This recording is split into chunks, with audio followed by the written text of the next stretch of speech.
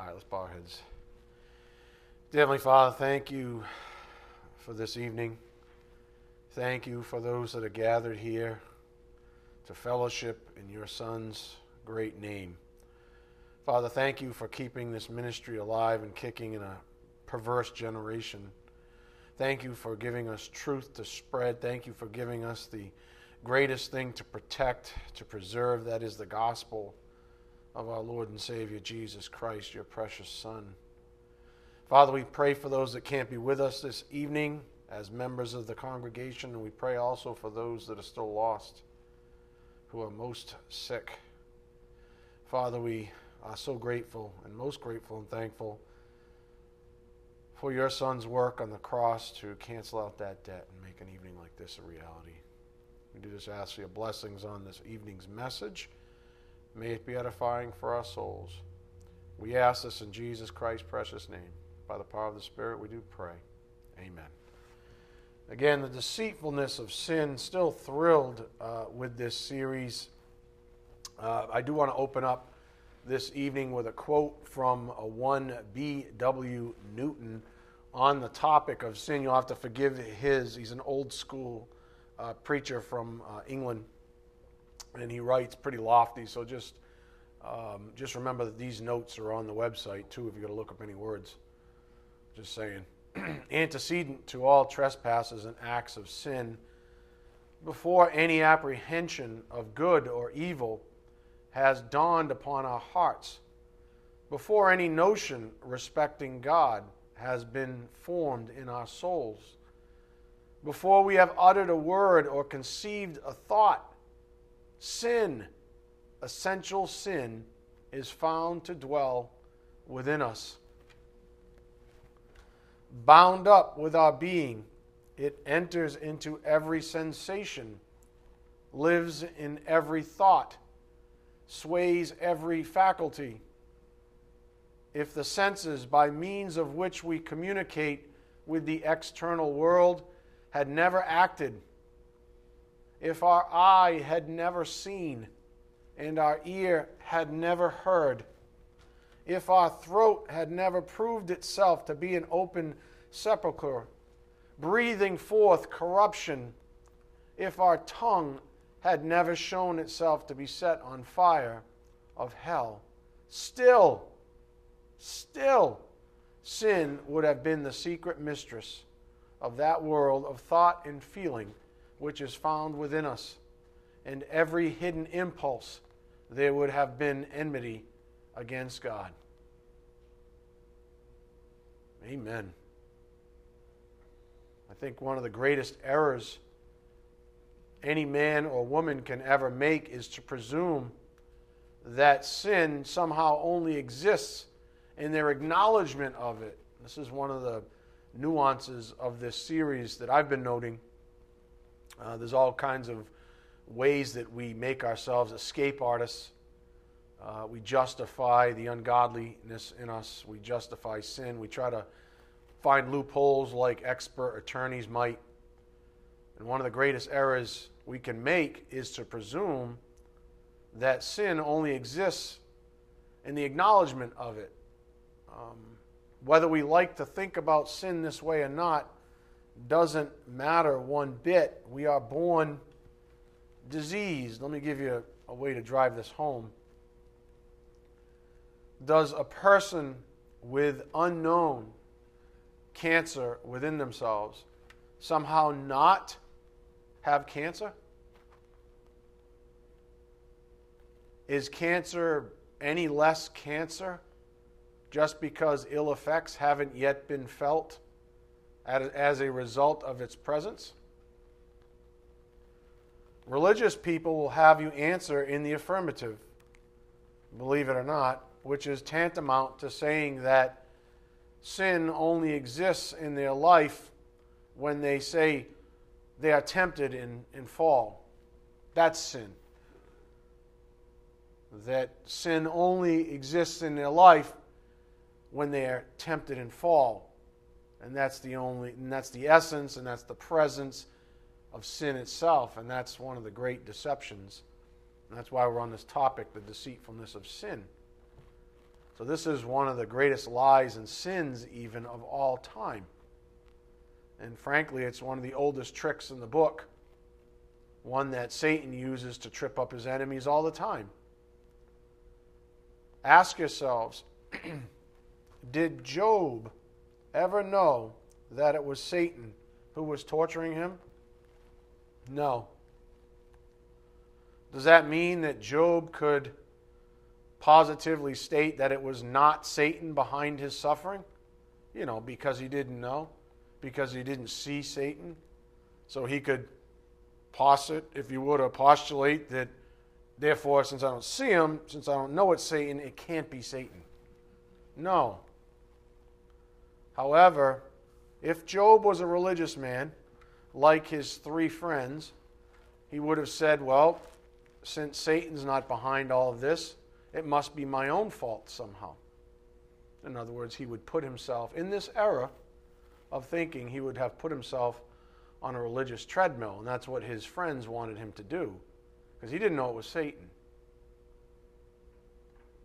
So reflect on this.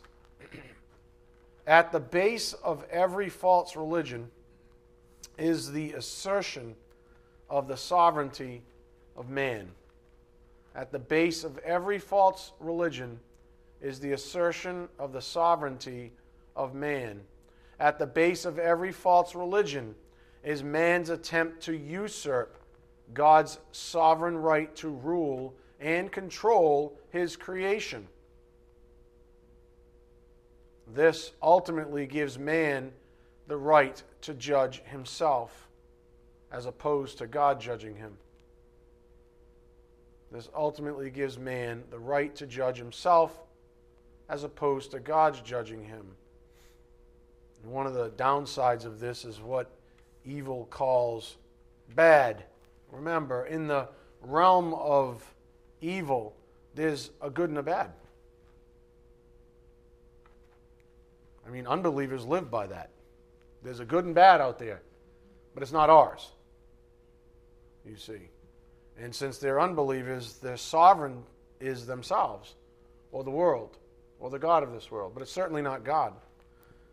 And one of the downsides of playing that game is what evil calls bad. The way, say, two unbelievers conflict with each other over wrongdoings. In other words, ungodly people still formulate strong opinions about what's right and wrong.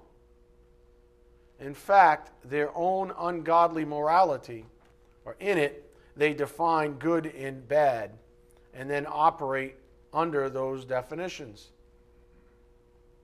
The Bible teaches us that in the absence of love, it is impossible to do anything good, which means that both good and bad, as defined by the ungodly, is evil. So, if you're interested, look up a blog I wrote a while back titled Take Me Out to the Ball Game, where I go into this sort of sidebar that evil in this world takes. Remember, I don't remember if you remember this, but it was basically two ballparks. In the evil ballpark, there were two teams called good and evil. And crowds cheered for good and evil and what have you. But it was completely the wrong ballpark. That whole ballpark, from God's perspective, was evil. And it was that contrasted with his version of good, a whole nother ballpark, that made the difference. And what man does and what Satan wants man to do is to remain in a deception over in this ballpark where good and evil exists, but the whole of it is actually evil from God's perspective, because there's no love for God in that whole stadium, in that whole ballpark. There's no love for God. So the whole thing, whether or not unbelievers call it good or evil, they're all under the premises of their own morality, under their own sovereignty, it's all bad, because none of it is done out of love for God. So I go into that in greater detail. Take Me Out to the Ball Games, probably, I don't know, a couple years ago now. But for now, let's go to John 5:38. John 5:38.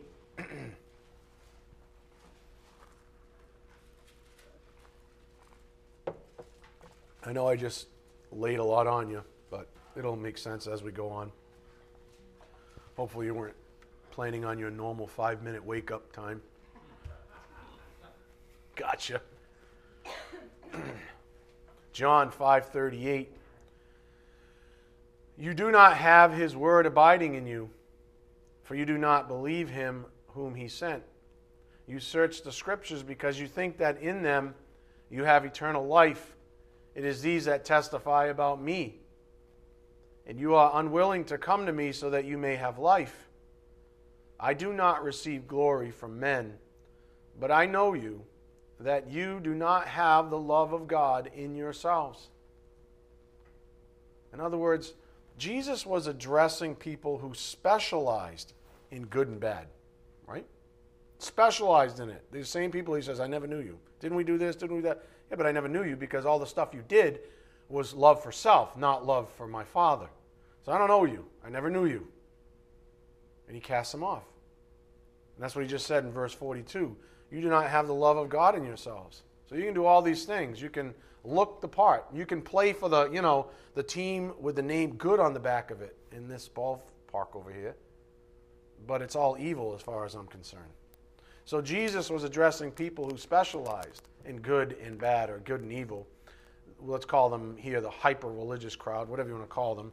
Up here on the board is the point the Spirit's trying to make here this evening right out of the gate. Without love for God, it is impossible for anyone with a bad root to spring forth good fruit that is pleasing to God.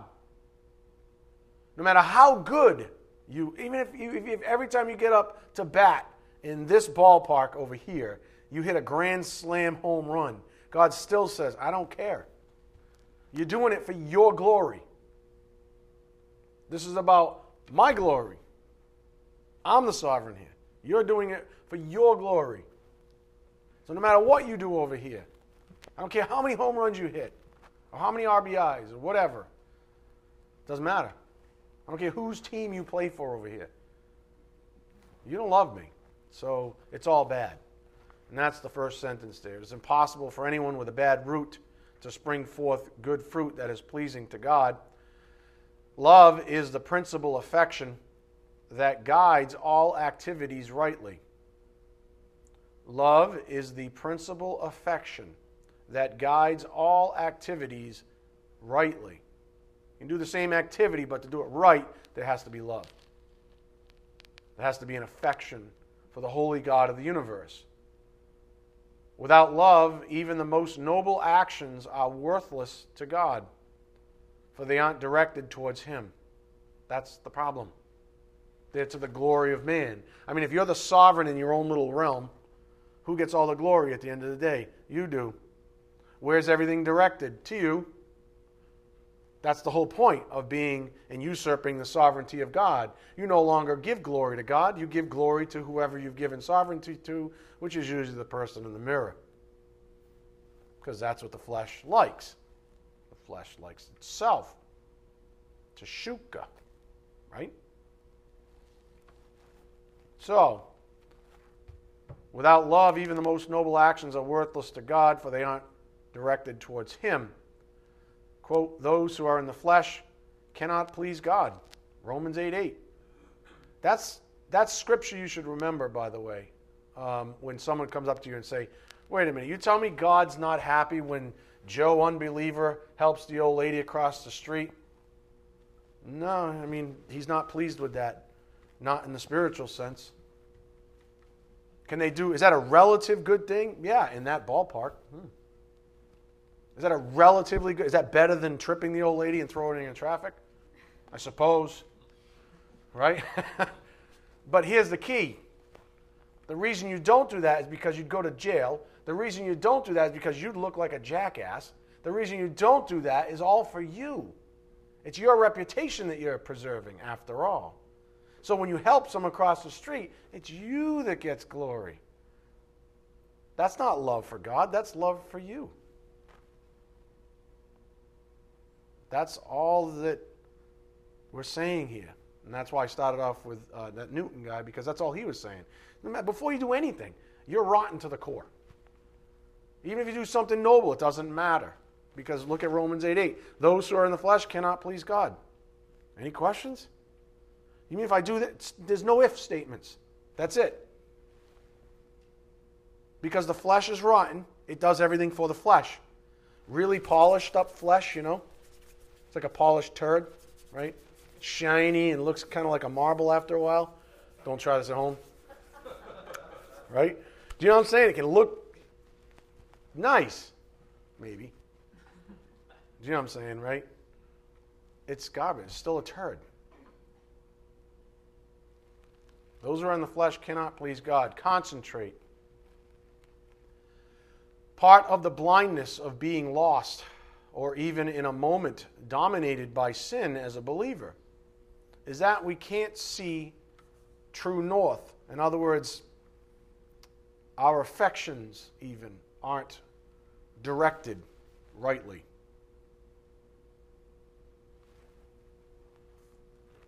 We can't see true north. An unbeliever has a faulty compass. They're totally hopeless. It's like, drop them in the jungle, their compass is going, I don't know, pick a spot. Believers have magnetic forces messing with theirs. So wants to point towards true north, but, there's some, it's kind of like veering doing one of these numbers. It's entirely possible, though, here's the point, it's entirely possible to be doing and saying all the right things and still be walking in the wrong direction. It's entirely possible to say or do all the right things and still be walking in the wrong direction. Dwell on that this weekend, please. I'll give you a little more from our, who apparently seems to be the author of the month, Mr. Pink. Love is, up here on the board, love is that which animates the obedience which is agreeable to God. Love, love, love that. Love is that which animates the obedience which is agreeable to God. In other words, if something else is animating obedience, it's not agreeable to God. It's not pleasing to God. You're doing it for some other reason. In other words, if it's not out of affection somewhere in there, if it's not out of affection for God, then your obedience is garbage. Love is that which animates the obedience which is agreeable to God. Quote, if a man love me, he will keep my words. John 14:23. Love is the very life and substance of everything which is gratifying to God. Love is the very life and substance of everything which is gratifying to God. Up here on the board, as the principle of obedience, love takes the precedence, for faith works by love. Galatians 5:6. Note the order in the injunction. Quote, let us consider one another to provoke, 1, unto love, and 2, to good works. Notice the order, he says. Hebrews 10:24. Stir up the affections, and good works will follow. As a stirring up of the coals causes the flames to rise. In other words, after all the teaching I've been giving you, there's nothing, and I've said this on public, there is not a damn thing I'm ever going to say to you to stir you up to good works. The only thing that will ever stir you up to good works is your love for Him. That's it. That's your motivation. If you don't love Him, you won't do it. And if you do it, it's with wrong motivation.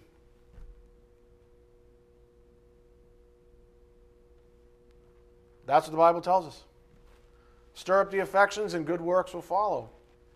As the stirring up of the coals causes the flames to rise. Up here on the board, last quote.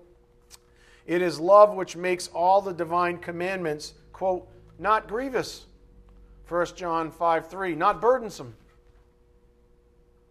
It is love which makes all the divine commandments, quote, not grievous.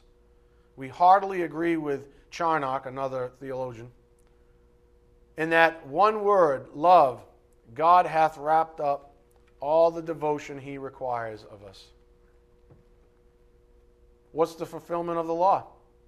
Love. Do you have to memorize every aspect of Holy Scripture per se, strictly speaking? No. You have to love the Lord.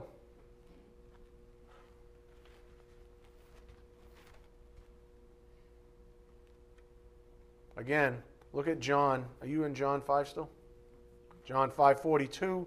But I know you that you do not have the love of God in yourselves. Yeah, I see all the things you're doing. This is Jesus amongst all the do-gooders, right? The ones who love to point out good and evil. He said, I see what all you're doing, but you don't have the love of God in yourselves. Again, up here on the board. Without love for God, it is impossible for anyone with a bad root to spring forth good fruit that is pleasing to God. Love is the principal affection that guides all activities rightly. Rightly. Without love, even the most noble actions are worthless to God, for they aren't directed towards Him. Quote, those who are in the flesh cannot please God. Romans 8:8. So this stands in stark contradiction to the believer who is functioning with full affection and direction towards God. Go to 2 Corinthians 5:9. 2 Corinthians 5:9. So that stands in contradiction to the believer who does have affection and therefore direction towards God. And that's just my way of saying the same thing that Pink was saying. Basically, stir up the affections and you'll get obedience. Stir up love and you'll get an obedient slave. A slave that loves their master is going to do as his master or her master asks. It's that simple. 2 Corinthians 5:9. Therefore, we also have as our ambition, whether at home or absent, what? What's our great ambition in this life? What's your great ambition in this life? That's a good question, isn't it? I've been asking myself that a lot lately. What the heck is preoccupying you? What's on your mind right now? What's your great ambition? Is it to be pleasing to Him or somehow pleasing to yourself?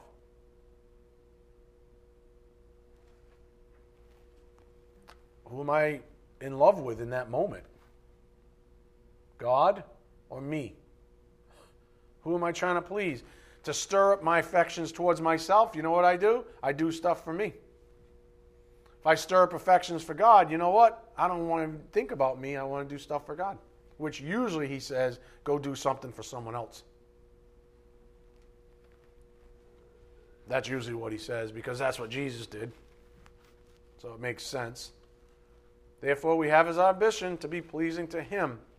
By grace, we have been given new faculties that understand truth. And it's upon this and its ability to add wisdom that we are able to discern right and wrong. Our job, then, as believers, is to examine ourselves very closely to see where our affections lie in each moment of time. Where are your affections right now? Probably you're sitting in a church, probably on the Lord. The Spirit's probably all over you, But where are they out there? I don't get you for that long. You're not in here very often compared to the rest of the week. Where are they out there? Examine yourselves. Where are your affections? Who are they directed towards? Because what he's saying is, even if you're walking in the right direction, if your affections are with someone else other than God, I don't want it. It's no good. It's not pleasing to me.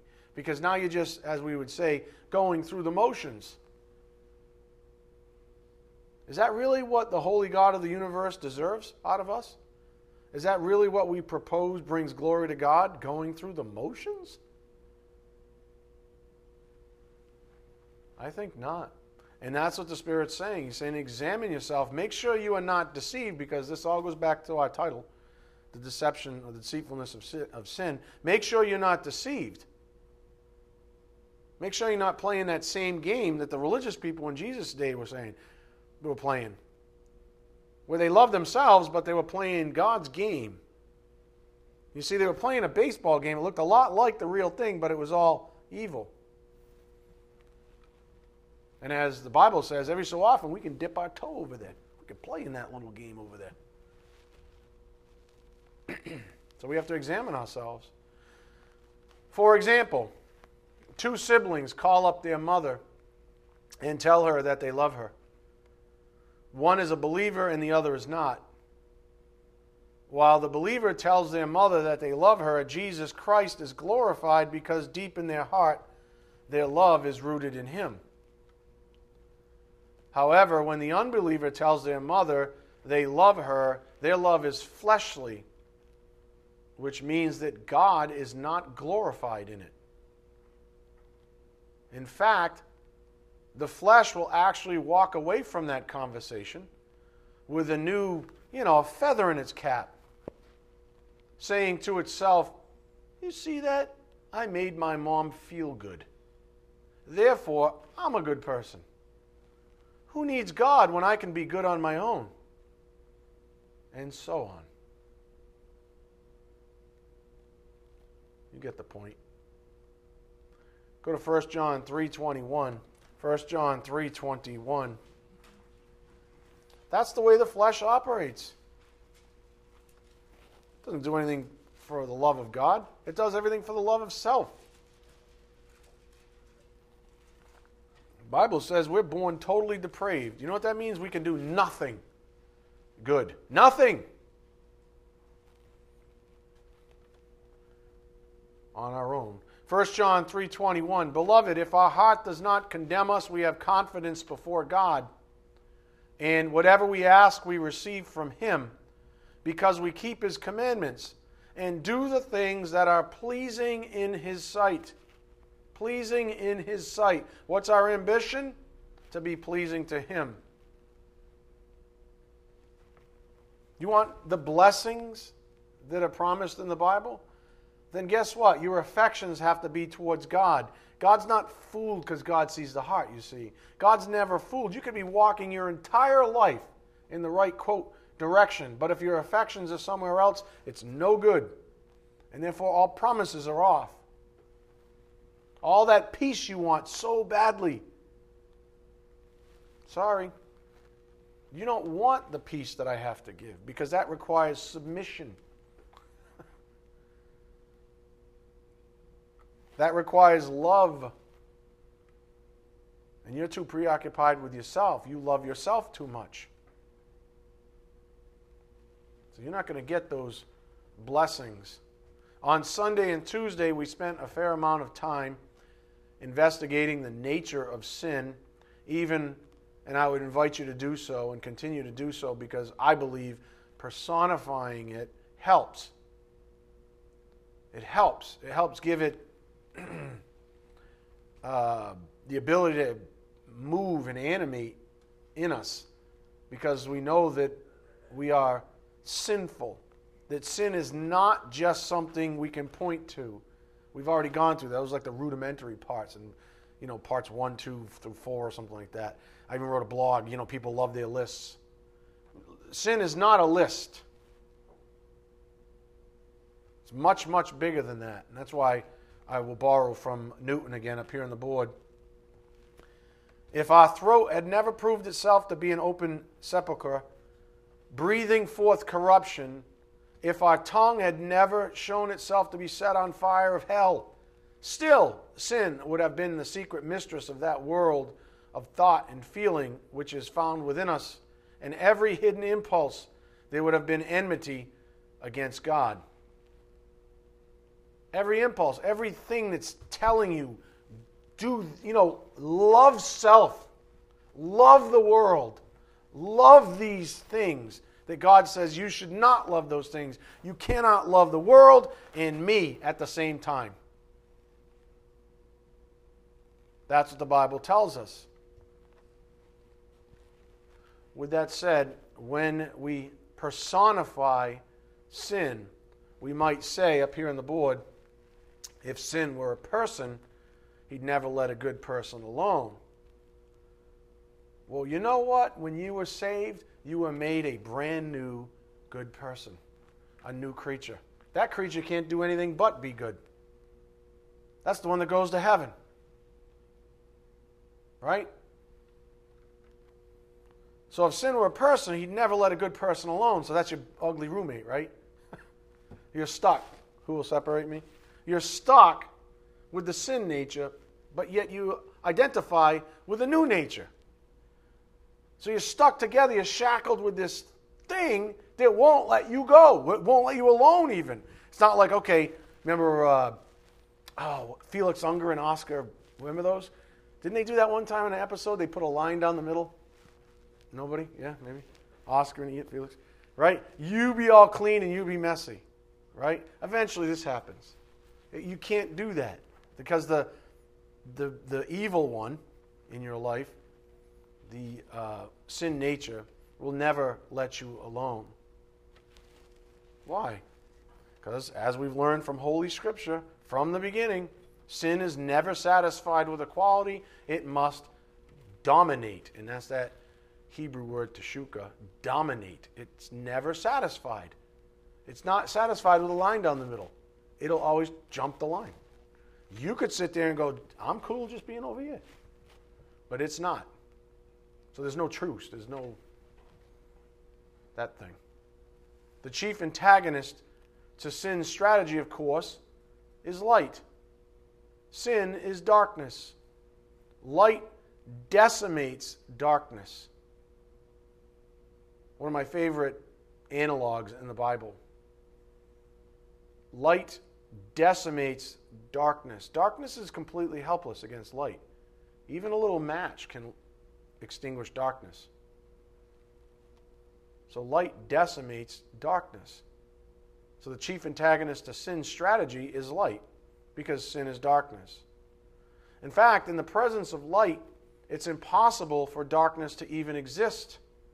In this way, darkness is defenseless against the light, which is why it hates the light, as do all of sin's proponents. Go to John 3:19. John 3:19.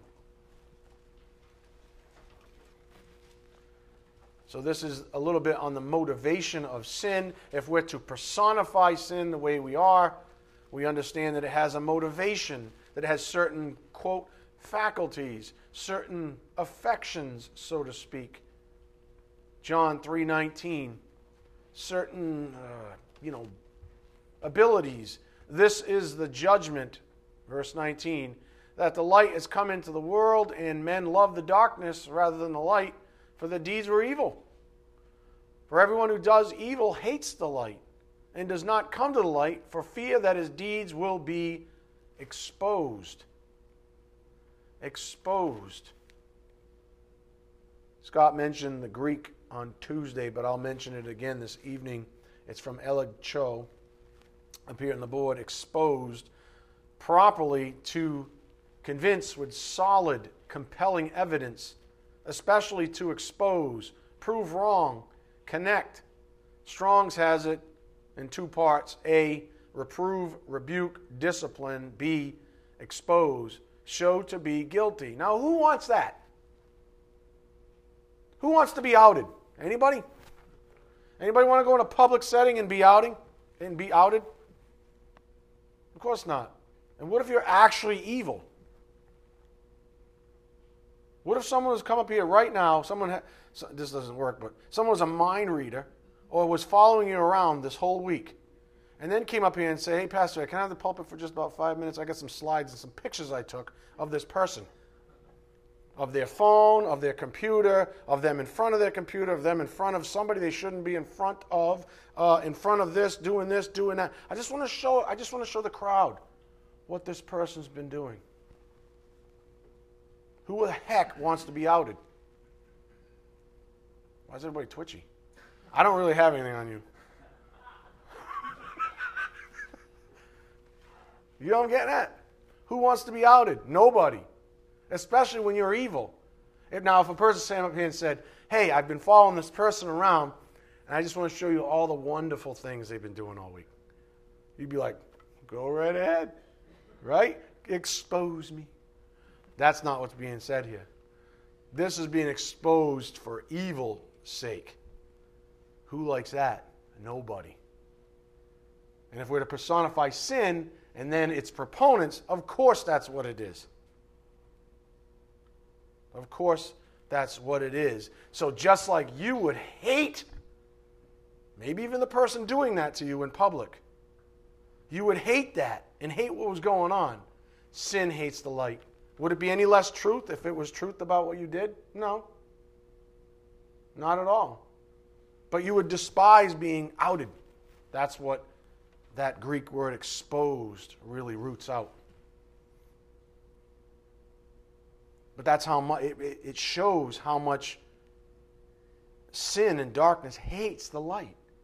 Because that's what it does to it. It puts it on full display. It can't hide anymore. See, sin likes to deceive and hide, right? Sheep's clothing. It likes to suppose it's good. Nobody wants to be, shown up as evil. You want to look the part, even though behind you're evil. That's sin. And therefore, it hates being exposed. Because that's what light does. Turns the lights on. So, if you want to understand a little more on that, boy, I'm really plugging tonight for the publications page and the blogs. I encourage you to go to the website. It's there. And even if you want to read it in a different language, 85 different languages for those of you of Portuguese descent. Somebody, I don't know. Go to the website, read Covert Arrogance, Hiding Out in Plain Sight. That's the title of the book. Chapter 3, section reads, Arrogance Hates Being Judged. Read it. I've written a lot more on this subtle subject there. So please take advantage of it. Again, verse 20, what's it read? For everyone who does evil hates the light and does not come to the light for fear that his deeds will be exposed. And that's that Greek word elegcho, exposed properly to convince with solid, compelling evidence, especially to expose, prove wrong, connect strongs, reprove, rebuke, discipline, expose, show to be guilty. We believers, arrogance hates that. Arrogance does not want to be fronted, does not want to be outed, does not want to, if this is the bar, and righteousness is here and guiltiness is here or something like that, it does not want to fall below the bar. Arrogance is all about creature credit. If you try to corner them and put them under that bar, they're going to come out like a corner rat. And they're going to hate you for doing it. It's why, look around. Seriously, why is this building not 5 times the size? Because people hate guys like me. Because I represent the light. And if you come to a class like this, the light's going to get turned on. And you're not going to like it very much. And you're going to quit. And you're going to walk away. And you're going to go down the street where they just sing all day. Or they play games in religion. Oh, hey, whatever. Just saying. People don't like the light. Why? Because their deeds are exposed. That's the whole point. Arrogance hates being judged. So, if you stand for truth, if you stand for Christ, if you stand for light, they don't like you. It's that simple. So, anyways, where was I? We believers, on the other hand, you still in John 3? Yeah, look at verse 21 though. We believers, on the other hand, practice habitually the truth. But he who practices the truth comes to the light, so that his deeds may be manifested as having been wrought in God. Show me my heart. Remember the psalmist? Show me. Lord, show me where I'm hurting you. Shine the light on me. Seriously, that's what I want. I just want to be pleasing to you. I'm sick and tired of this thing. Ugh. This thing. This beast. I'm tired of it. I just want to be pleasing to you. Show me the light. Some of you, that's a call right now in your life. Walk into the light. You're in the light positionally. You know what I'm saying? Walk as children of light. Better? He who practices the truth comes to the light, so that his deeds may be manifested as having been wrought in God. In the section, Arrogance Hates Being Judged, from that book, Covert Arrogance, the opening 3 sentences read this way. See, even for you lazy people who are never planning on going there. Next class, I'm going to do that thing I was telling you about. Say, I see all your IP addresses. I know whose belongs to what. And I'm going to say, only these 3 people went. And we're going to use deductive reasoning. Oh, it was only so-and-so, so-and-so, and so-and-so. Why is my name up there? Because you didn't do it. Because you don't like the bald guy either. You don't like being exposed either. You don't want to be exposed as a phony? Someone who plays church? Someone who doesn't take in the full grace of God? Am I hitting a nerve now? Everybody's, whoa, settle down. No, I'm not going to settle down. Because that's arrogance. That's my whole point. That's arrogance. If the messenger from God, the ordained shepherd in your life, says, go read this book, and you go like this, what do you think that is? Honestly, what do you think that is? Other than pure arrogance. And this is the point on the board. Arrogant people hate being judged. Why? Because their greatest fear is that they will fail to measure up. Because that's what the light does. It turns the light on and says, here's the divine standard. Here's the divine standard. Where are your affections right now?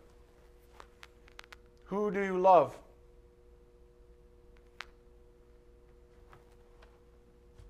That's the whole point of all this thing. And if you're upset by that little, blip in my voice, you're deceived by sin. That's the whole point. That's the deceitfulness of sin. You, my friend, are deceived by sin itself. And you just don't see it yet. You think I'm nuts, but I'm not. See, I've already been to the circus and back. Been there, done that. You're behind. I lead, you follow, right?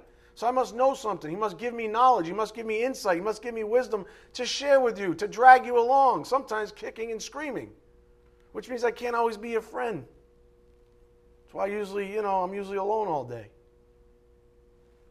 Because all I really want to talk about, really, if we get down to it, is the Word of God. In my flesh, I go crazy.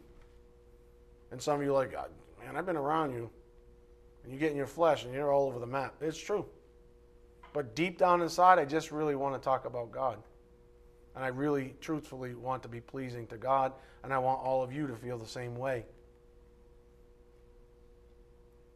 So I don't want you to hide out in plain sight behind any deceitfulness, any facade, any veil of sin. That's what this is all about. Arrogant people hate to be judged because their greatest fear is that they will fail to measure up. You see, the light shines into darkness, exposing sin for what it really is. You ready? Weakness born of man. Light shines into darkness, exposing sin for what it really is. Weakness born of man. God is not the author of sin. May it never be, right? God is not the author of sin.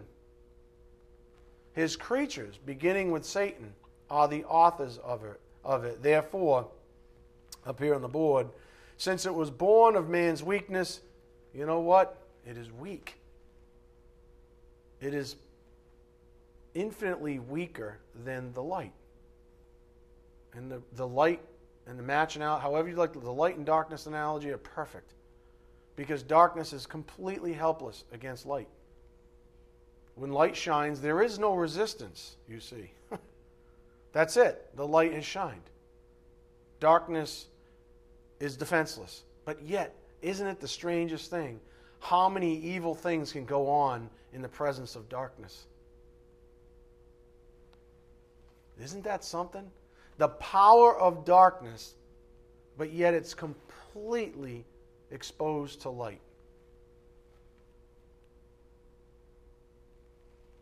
Since it was born of man's weakness, it is weak.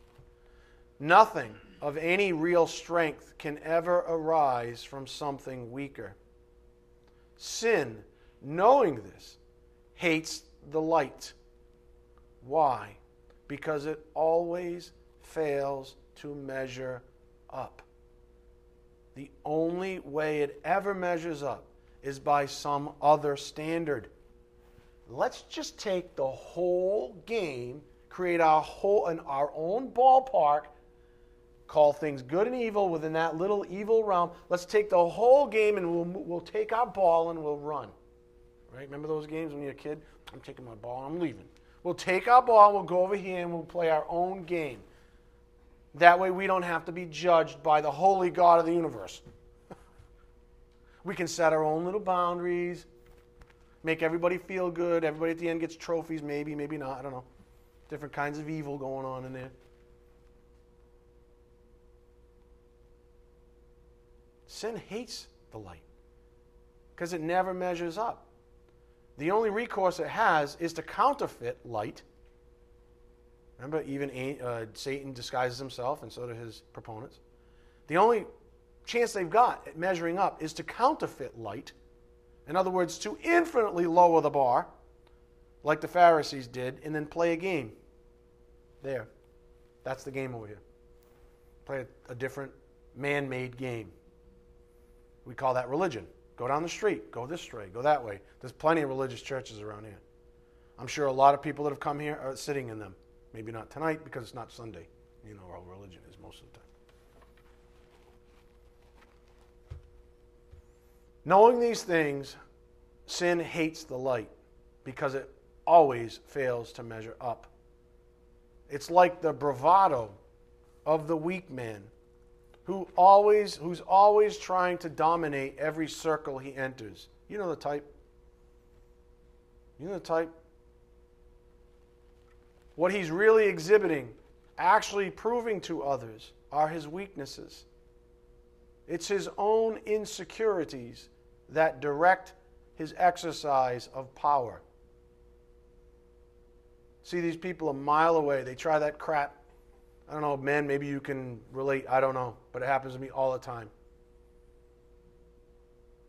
All right, let's can we just get this over with? What do you want me to do? Take my shirt off? Flex? What do you want to do here? If you're a man, you know what I'm thinking. What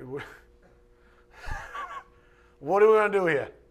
Seriously, what are we doing here? Because you're obviously a very insecure man. And we need to go through this little charade, this dance that men go through. Right? Women do it in their own way. I'm prettier than you.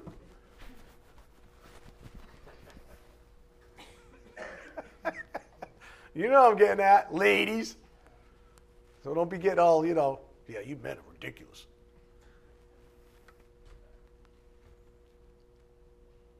When we do those things, we're just showing our insecurities. The only problem is that for someone who can see past all of that, someone who, say, doesn't see Christ in that person, they're not impressed. I usually walk away and pray for those people. I'm not impressed. And since they're not impressed, they reveal to Mr. Chest Rockwell, that's funny, by the way.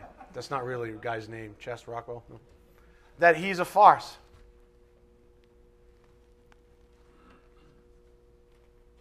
You see, deceit is wholly dependent on darkness. Light destroys deceit. When something that powerful is around something that weak, the weaker party is consistently fearful. When something that powerful, light, if your darkness and you see light coming, you are going to try to get the hell out of there.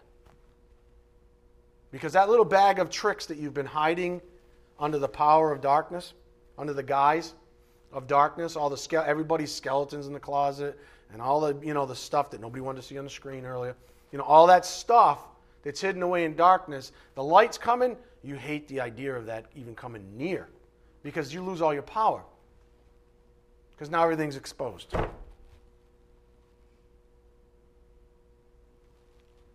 When something that powerful is around something that weak, the weaker party is consistently fearful. Up here on the board, the nature of sin. Sin is inherently insecure, especially around the light. Because sin is darkness. And the darkness hates the light. And so do its proponents. Why? Because they'll be exposed. That's the Greek word for exposed. Shown guilty. Shown to fall short. So sin is inherently insecure, especially around the light. Up here on the board. Sin is never satisfied with equality or some sort of truce. Sin's intention is to dominate then, nothing less. Since we stand in the light as believers, the only option it has is to masquerade as light, 2 Corinthians 11, 14 to 15, to counterfeit, to gain our attention. Now, here's where we ended up on Sunday. Now this is what I love. This is what I love. And now maybe in recollection, when you hear me say, or anyone say, God, I love the book of Genesis. Just give me the first 3-4 chapters. I'm good. Why? Because all of the things that I've taught this evening, with all the little tendrils and the complexities and all that kind of stuff, it's actually really simple. It's actually disclosed. All those things, are you ready, are derivatives. They're all strung together all the way back to the garden. You don't have to be a rocket scientist. You just have to understand what the heck happened in the garden. Man chose to disobey. Hey, you two, don't eat from that tree. Eat from the tree.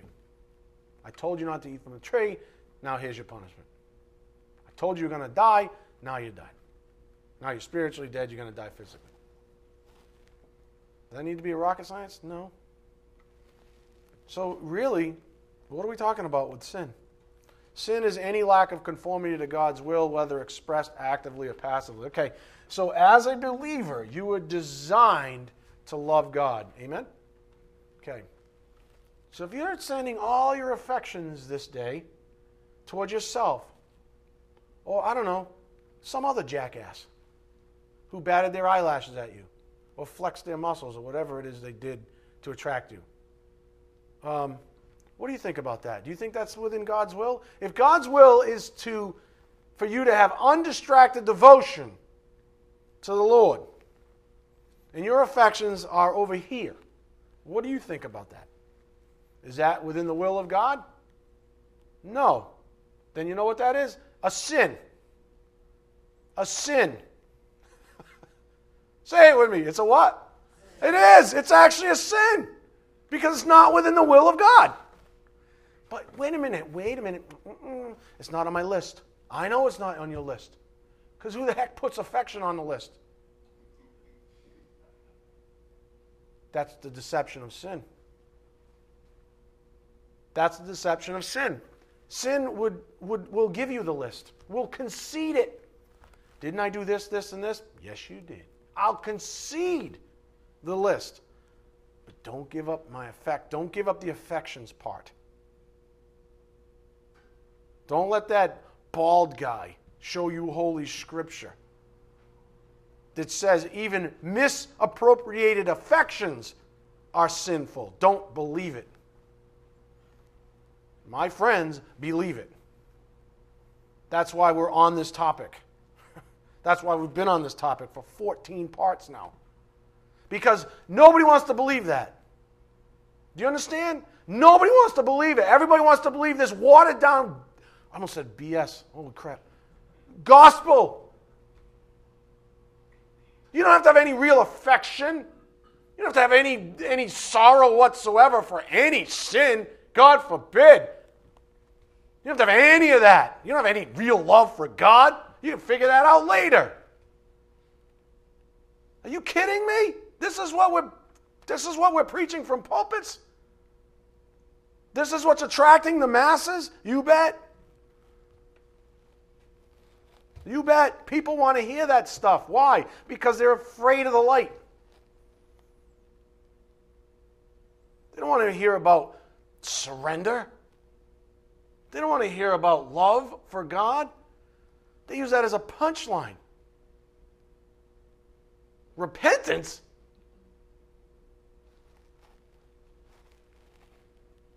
Like they just smelled a poop. Like,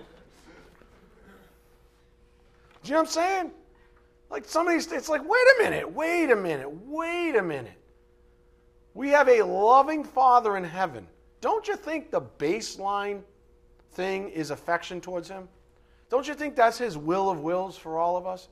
Isn't that what we're going to be sharing in heaven, assuming we all get there? Isn't that what this is all about? That God so loved the world? Isn't that what this is all about? Love?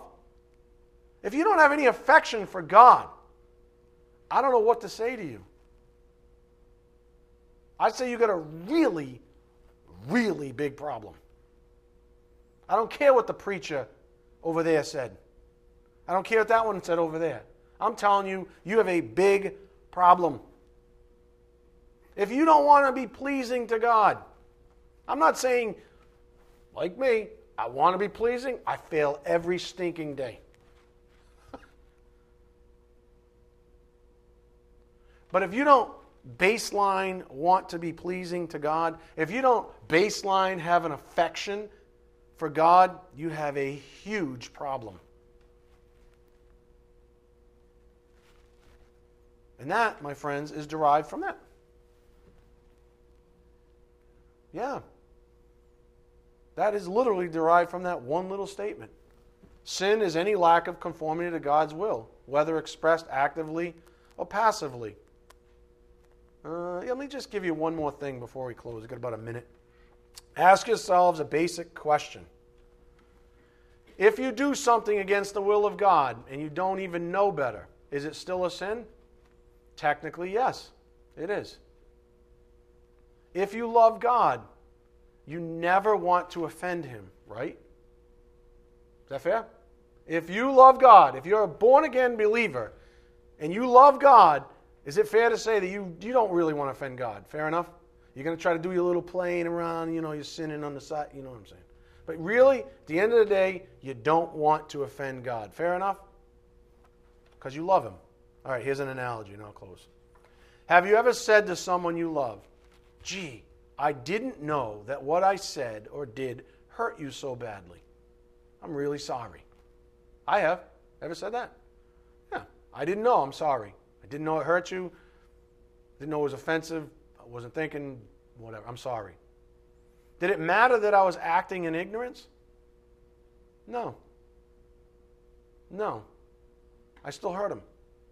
While the other person may have understood and shown forgiveness along the way, they were nonetheless hurt. Since you love them, presumably you stopped doing that thing. Fair enough? Because now you know you don't want to hurt them. So you stop it. And furthermore, you probably thank them for letting you know that you were doing something hurtful to them. Fair enough? Thank you for letting me know. I love you. I really don't want to hurt you. So thank you, because now I know I'm not going to hurt you anymore. Thank you. This is how it goes with those who love God. They want to know their sins because they don't want to offend the one they love the most. Show me how I'm offensive to you.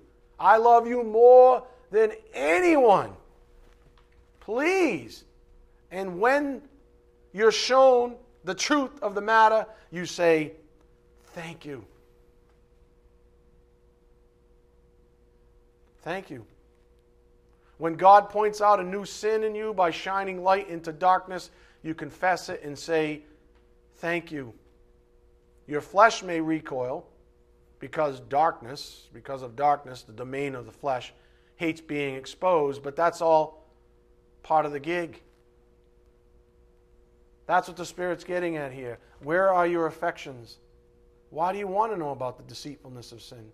Why? Because if you love God, then you don't want to offend Him.